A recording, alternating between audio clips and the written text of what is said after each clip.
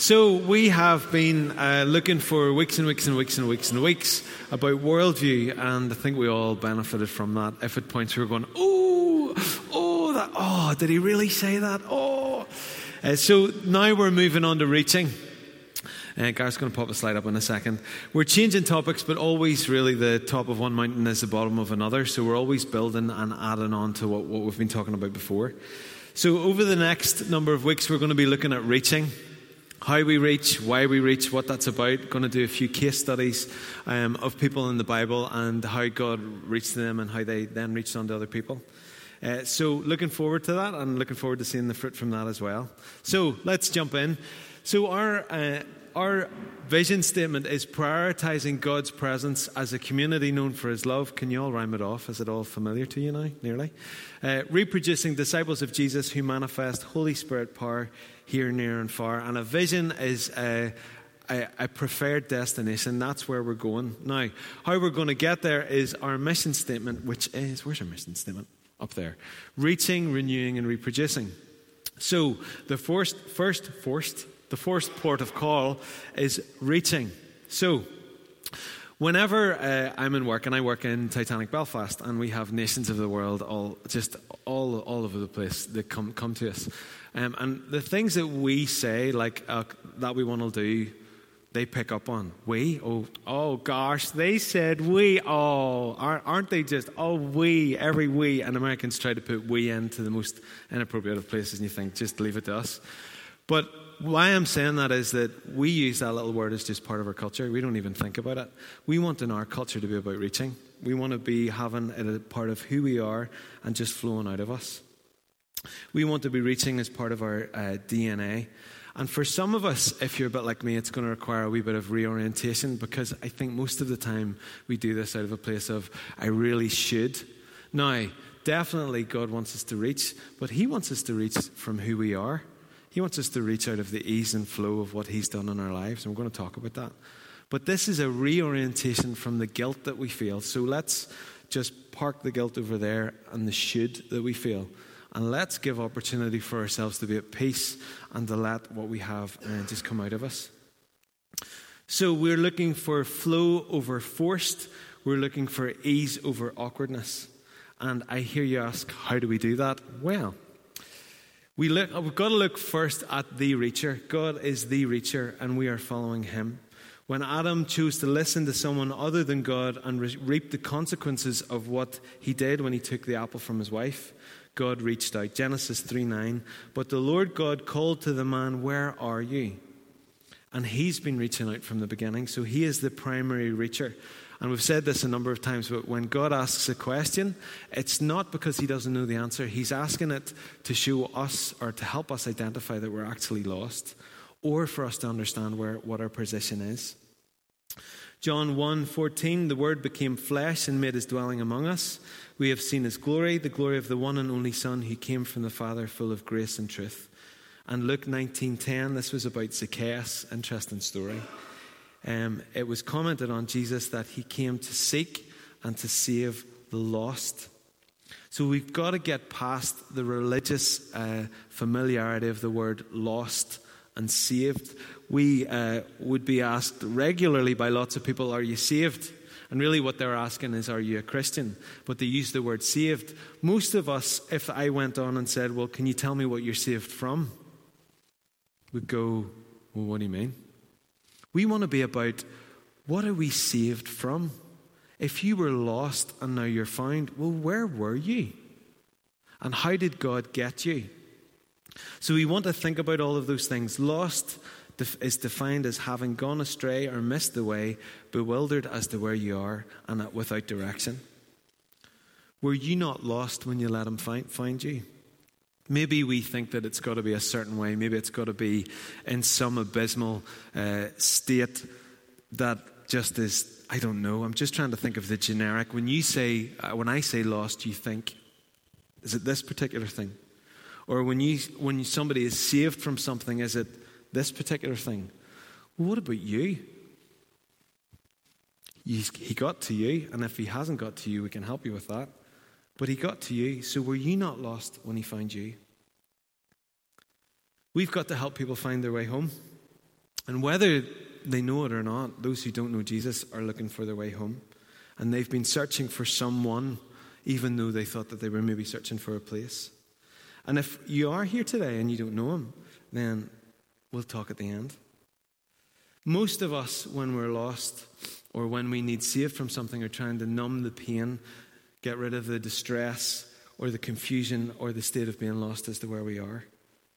But we've got to let others find their true north in Jesus Christ. And sad but true, we are the only Jesus that some people are going to meet. And we are the only Bible that some people are ever going to read. So we want to let God work in our lives so that we can let him burst out of us.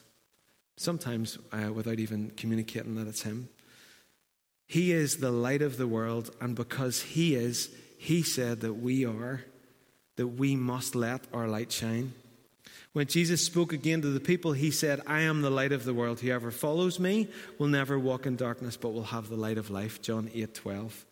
And then in Matthew 5:14-16, he said, you are the light of the world. A city on a hill cannot be hidden, nor does anyone light a lamp and put it under a basket, but on the lampstand, and it gives light to all those who are in the house. Let your light shine before men in such a way. Maybe there's a way that we can blind people. Maybe there's a way that we can do it that's unhelpful. You know, you don't want to come up to somebody and one of those massive torches, it's like 10 million candle watts, and go, I know Jesus. As they go, my eyes. You want to come up with an appropriate light. It's always him, but you want to come up with the right light. And at times, some people need that. At other times, they just need a tea light. Sometimes they need little twinkle lights. Sometimes they need the standard lamp put on. Sometimes they need big candles. Sometimes they need lots of candles. But it's got to be in such a way that they may see your good works and glorify your Father who is in heaven. So because he is, we are. And the more focused that the light that you have becomes, then turns into a laser.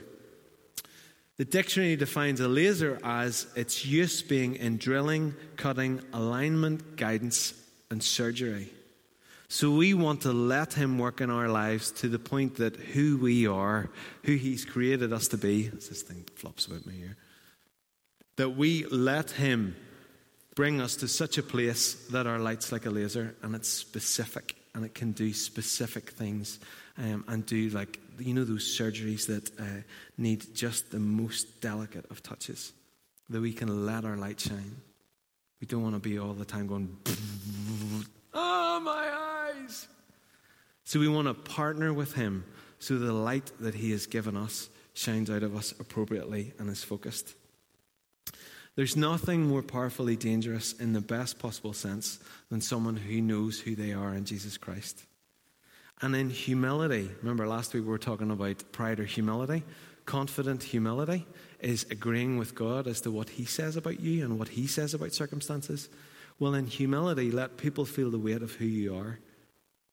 Without apology, you're not going to be rude if you're being who you really are. Let them feel the weight of who God's created you to be. So I want to give you a couple of examples. Had a good week in work.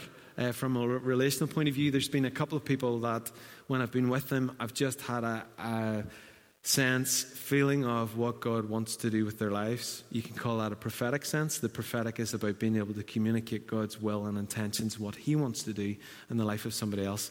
There's this one guy, and he's just great. There's just something very special about him. And that's all I know. So I'm kind of watching for the inroads as to how we do that. What's God up to? How do I kind of follow him and get on the back of what he's up to? The other guy, he's in just for a while, and he used to be a missionary. And he's just really waiting for the next thing. And there was one day he was collecting something, and I just came into my mind about, when Joseph was in prison, and he said to the cupbearer, I think it was the cupbearer, wasn't it, that got to live? Remember me when you're in front of Pharaoh. And the time passed, and nothing had happened. And then the time came where the cupbearer went, oh, I remember that guy. And he came to his position in his place. And I was thinking, how do we do this? I felt the shoulds. Felt the wee bit of, got to get this done, get this done, and nothing happened, and the situation went by, and inside you're going, did I miss it? Oh no, I've missed it. And all those thoughts hold those thoughts captive of, I'm a worm, I just don't know how to do this. Just let's hold all of those thoughts captive. And on Friday, I was talking with the other guy. he was sharing a bit of some trouble that he has in his life. And I said, I am a Christian. He went, yeah. I said, the main difference he's made for me? I said, I was really terrified and I'm not anymore. All right, mate, I'm away on my lunch. The other guy was saying, I said, I was thinking, I just wonder about the story of Joseph and you. Just told him that. And he went, oh, thanks. He's Dutch, so he went, oh, thanks very much. That was more Scottish, apologies. But it was really, really easy. And the guilt, manipulation, got to get it done that I felt, actually, what would that have accomplished? It would have been awkward. I would have been saying, excuse me, can I speak to you? I feel a sense of the Holy Spirit that I have to. It's just awkward and forced. Whereas actually, I was just getting my mugshot ready in the staff room and just flowed out in conversation. It's just easy. So we want to let our light shine. So the question on the slide, what's in your hand? What is it that you've got? Why did God reach out to you? What have you been saved from? If you were lost and now found, can you remember what it was like to be found? Can you remember what it was like to be rescued? 2 Corinthians chapter 1, verse 4, He comforts us in all our troubles so that we can comfort others. When they're in trouble, we'll be able to give them the same comfort that God has given us. Now, some of you know my story that I would always recite. This is my one that I pluck out when people say, how did you become a Christian? I was driving along in the car. I was about 18 or 19, wasn't in the best possible place. Car fills up with this love. I'm totally ruined. Window wipers are going backwards and forwards. Tears are flooding. Need a tissue. It's messy. It's horrible. And I think, how could I not go after this God who loves me like that? He changed things for me. I was set free and healed through intense, exhausting discipleship. If you didn't know that it's exhausting, you've been sold a damn squib. It's difficult, it's tough, but it's absolutely worth it. I was called and envisioned, and as Soren Kierkegaard said, now with God's help I shall become myself. I fell in love with God. I even had a friend say, it's like you have this new relationship, and I'm sorry, I just can't be your friend anymore. What's that about? It was the most bittersweet, confirming you're in relationship with God, but actually I don't want to be your friend anymore. Then I didn't read. I wasn't a reader. I did my A-level English by watching the videos. It's true. It's absolutely true. Pride and Prejudice. I can't remember what else there was. Midsummer Night's Dream. Rented the videos. Found it easier. Then when God got a hold of me, I started reading Max Lucado books. Do you know Max Lucado? He's wonderfully cheesy, but it was just fantastic for where I was at. And then somebody gave me a book by Ken Garrett, Windows of the Soul, and read Moments with the Saviour. And I remember really clearly sitting in the kitchen in Mum and Dad's house, reading one of the stories that Ken Garrett had written, just weeping and weeping and weeping and weeping.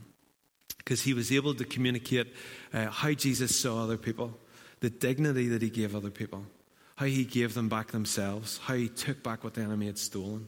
And also, he didn't compromise himself. I could just see it clearly, and it just busted me. My emotions couldn't handle it. I wanted more when he did that, and I still do.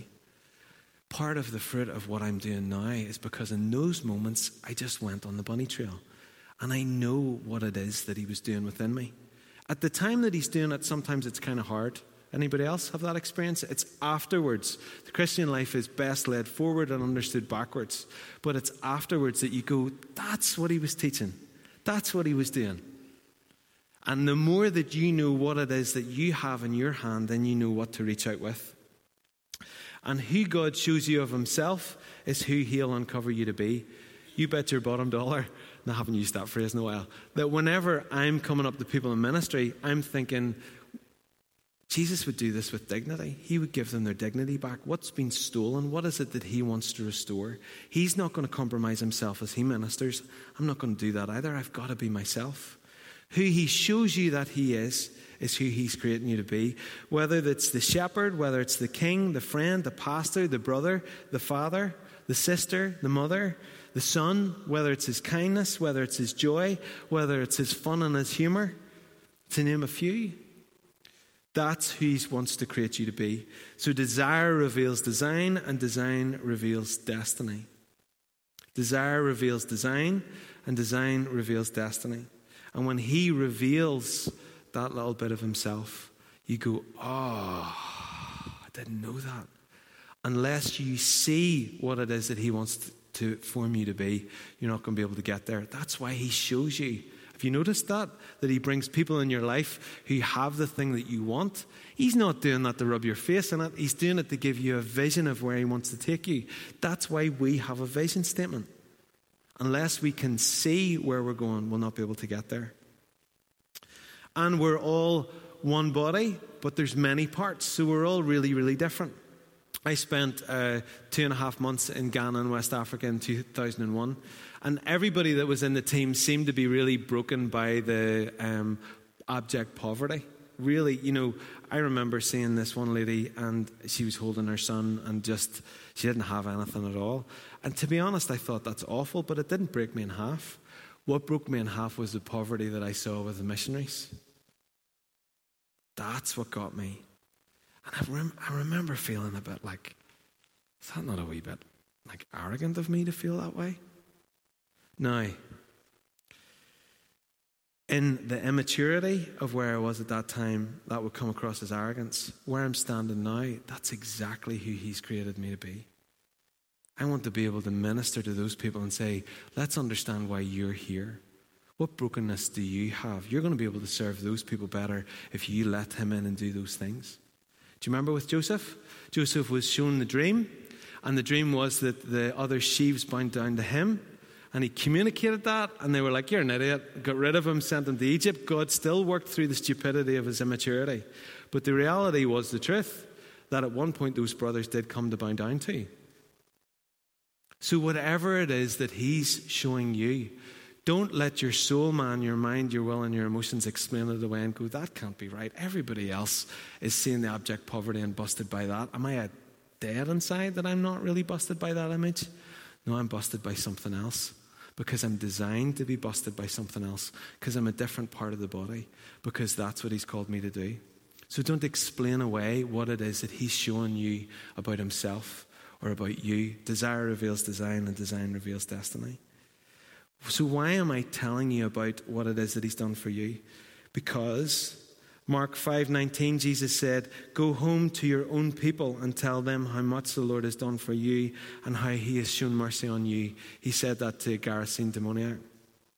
Then to the woman at the well, John 4:39, many of the Samaritans from that town believed in him because of the woman's testimony, which started with, he told me everything that I've ever done. So our work before we start going out there and reaching out is we have got to understand what it is that he's up to with us. And when we understand that, then we partner with him. People can argue with your theology, but they cannot argue with your testimony or your story.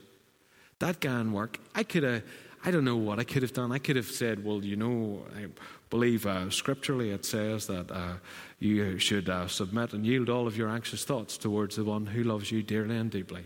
Or I could say, tell you what, mate, made a difference to me, and walk off. It's my language, it's coming through me, just being myself. It's my story, I own it. Maybe he'll go, that's completely stupid, he's lying. Or maybe he'll go, wonder really, is that real? Maybe he'll ask me more about that. I don't know. But at that moment in time, I'm just reaching out. Doesn't look like what I thought it would reach out. I always think that reaching in evangelism has to look a certain way. And then we just get to be ourselves. We want to reach out with what we've got. We want to be a community known for his love. If we don't have his love, if we don't know his love, how can we be a community known for his love? You can't tell people the difference that Jesus Christ has made if you haven't let him make a difference. Do you remember Good Will Hunting? You know Good Will Hunting. Matt Damon basically comes in as this character who has lots and lots of issues, has lots of problems with the law, and Robin Williams is the counsellor. How many of you have seen Good Will Hunting? Only a few? Okay. So Matt Damon's character is a genius. He knows so much about everything. Robin Williams' character, then he comes in and sits down beside him by a park bench, and he totally nails him, and he says, I'll guess that you've never been out of Boston before, and the guy just nods. And he says, I bet you can recite to me every work of art that Michelangelo has ever done. You can tell me all about him, about his politics, about his relationships, about all of that stuff. But you can never tell me what it smells like in the Sistine Chapel. I remember we were on our honeymoon. We went to Limone and Garda and then went down to Rome. And I really wanted to go to the Sistine Chapel. And it's the most, it was wonderful, but how many signs were there of the Capella Sistina? Capella Sistina? Felt like it went on forever. By the time you got to actually into the Sistine Chapel, you were crammed in with all of these people and you were exhausted because it was just the longest journey to get there. But then you look up. I was newly married. I was there with my new wife, and I looked up, and I did history of art in school, and there's when God touches Adam. It's just absolutely beautiful, and I can remember how it feels. It's kind of damp and it's warm, and they're so intentional about protecting the copyright of the space that you don't take any photographs, and there's this hush over it. You don't get that from a book. You just don't. So stop telling people about the stuff you don't know about. Talk about what you do. We want to relate with authenticity and passion. You come to me and tell me something that you don't know about. I'm like everybody else. I know that you're lying. You come and tell me something that's happened that's real for you. I'm going to believe you. So let's let God do what he wants to do, and let's tell our story. If you don't think that your testimony is glitzy and glamorous enough, you're looking at it through the wrong worldview. He has come to you, and he wants to use you. And you are a stained glass window that he wants to shine his light through. So just let him. If you hear people with these wonderful testimonies, fantastic. But really, what makes a wonderful testimony? It's somebody yielding to the person of Jesus as he works in their lives. Let God have his way in you. So what have you got in your hand? Is it hope? Is it peace? Is it joy? Is it restored relationships that were broken? Is it freedom from addictions? Is it that you know that you can operate in a place of self-control? Are you not afraid anymore? Most of us have several. And he's writing several chapters in the book of who you are. He always tells me it's going to be all right. So what do you think I do in pastoral situations? Do I go around the mountains? I say, it's going to be all right. Why? Because I believe God. If I didn't believe him and he was saying to me it's going to be all right, people could tell. They'd be going, well, Colin just tells you it's all right. I tell you all right because it's going to be all right. Because I know, because he said it's going to be all right. And he's faithful and true, and he's not up there. I don't know why I'm pointing up there. So to the degree that you own what it is that he's done in your life, to the degree that you let him embrace you, to the degree that you let him correct you, to the degree that you let him bless you, is the degree that you're going to be able to give that away. And it's a process of learning how he's reached us and learning what he's doing in us. So the first place is recognition of a need to learn something. Oh, I think I maybe need to go on that journey. Second place, you're in the process of learning something. You're participating with God in what he's doing in you. The third is that you recognize that you've learned something. And the fourth is that you're able to teach and impart that which it is that he has worked in you. He doesn't give it to you to be able to hold on. He gives it so that you can give it away. We want to have clean hands. This is about what we have in our hands. We want to be sure that we have clean hands that are washed. Psalm 24, 3-4.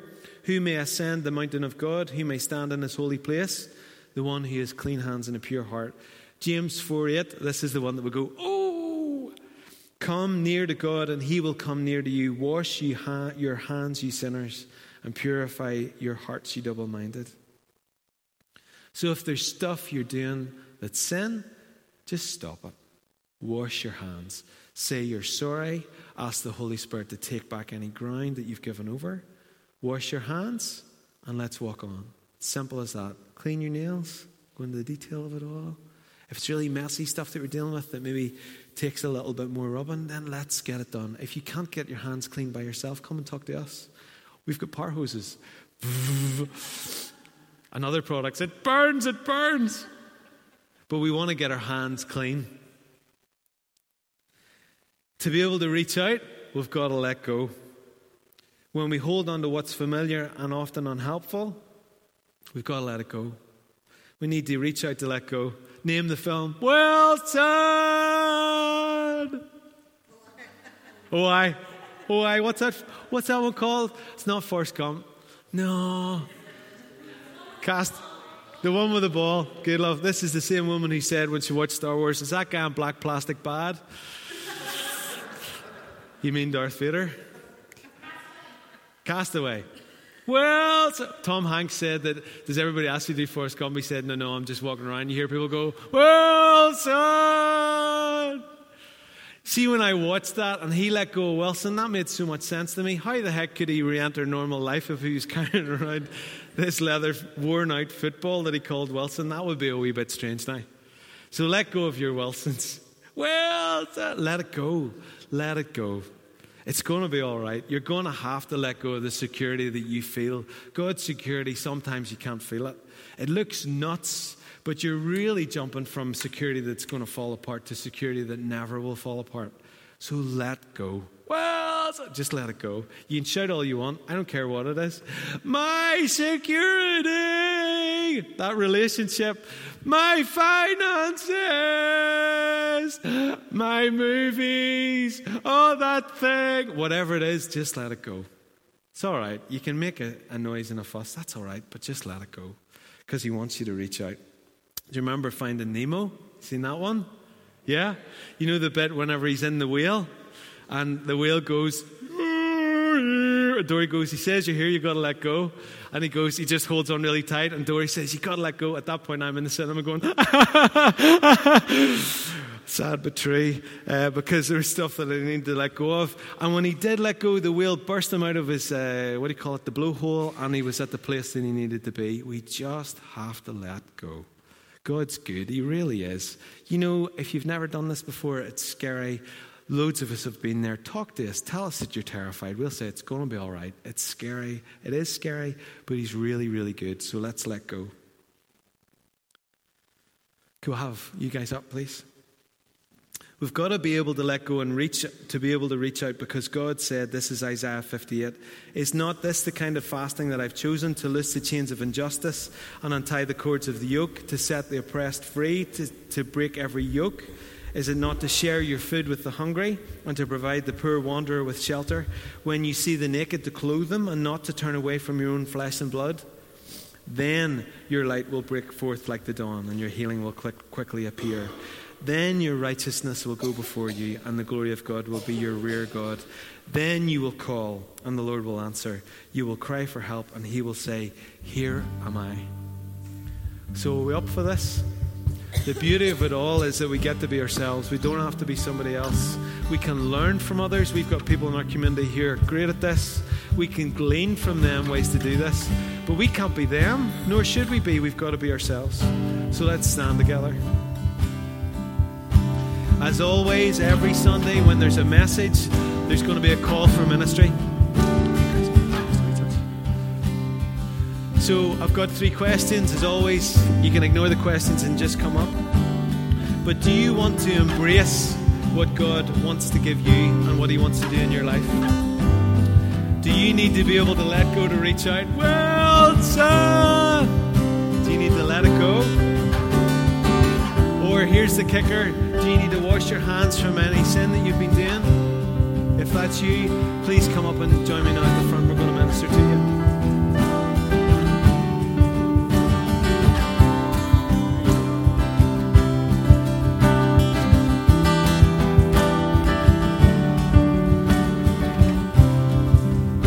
And then we're going to minister to you. So Holy Spirit, come. Thank you for your presence here. We ask that you would bring conviction to us unto freedom and liberty, unto experiencing who you are in your love. So come, Holy Spirit.